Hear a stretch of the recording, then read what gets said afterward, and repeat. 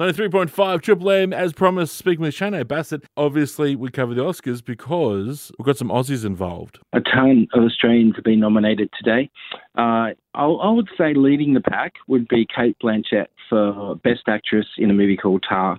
Incredible performance. But though, she's got some stiff competition with Michelle Yeoh out of a movie from, it's got 11 nominations, Everything, Everywhere, All at Once. But I do believe Kate still might win that one.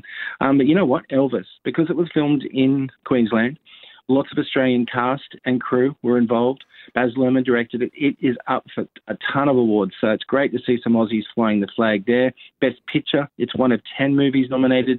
Then you've got it's up for Best Production Design, Best Costume Design, and Cinematography. Now, cinematography is quite significant because Mandy Walker, the cinematographer, is only, I think, the third female in 95 years of Oscars to ever be nominated. So let's hope she wins. And the cinematography, if you've seen it in Elvis, is terrific. It was almost too much, but it was really, really good. Austin really Butler for playing Elvis too. He is a very strong chance of winning. But you've got Brendan Fraser, who's nominated in The Whale, his competition, and even Colin Farrell for an Irish film called Banshees of Inisherin. It's just really good this year because it's so tight. There are no certain winners, and that's why it's exciting.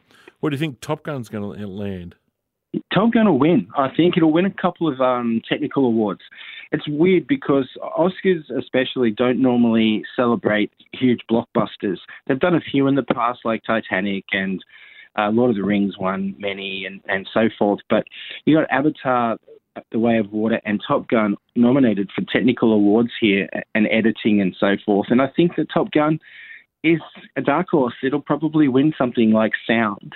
I just hope it gets something because it's one of my favourite movies of last year. Yeah, no, that's fair enough. Now, take us through this goodie bag these millionaires get. Very unusual this year. I mean, goodie bags. No one leaves empty-handed in Hollywood, so it seems. A lot of sponsors put things in these goodie bags that, anyone who attends the Oscars can take with them.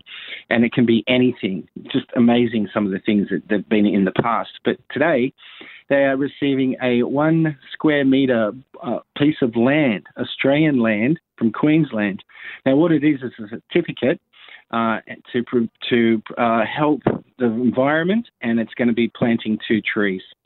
So it's different, but it's something that they've worked out, and I don't believe everyone's happy about it, but it's all part of the Oscars gift bag this year. 1 square metre piece of turf. Not the actual turf in the bag, though. Oh, okay. I thought they were going to open it up and a massive croc comes out. It's funny because they also have a big voucher, apparently, for liposuction. Okay.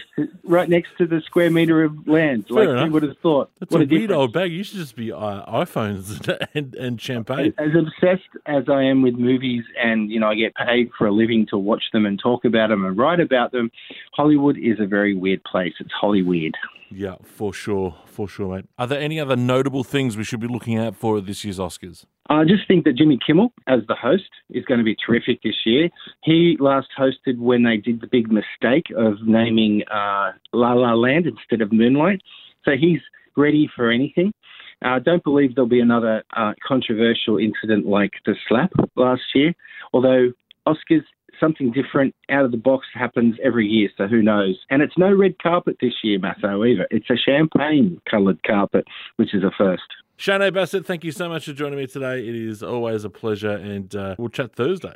Let's hope the Aussies fly the flag for us. And yes, talk Thursday. Have a great day, mate. Certainly will, Shane. Thank you for joining me. And don't forget, if you missed that chat, you can always find it on Listener, LISTNR. I'll upload that a little later on, and it will be there if you need a recap of my chat with Shane Bassett, plus all the other recaps of all the other people I talked to as well.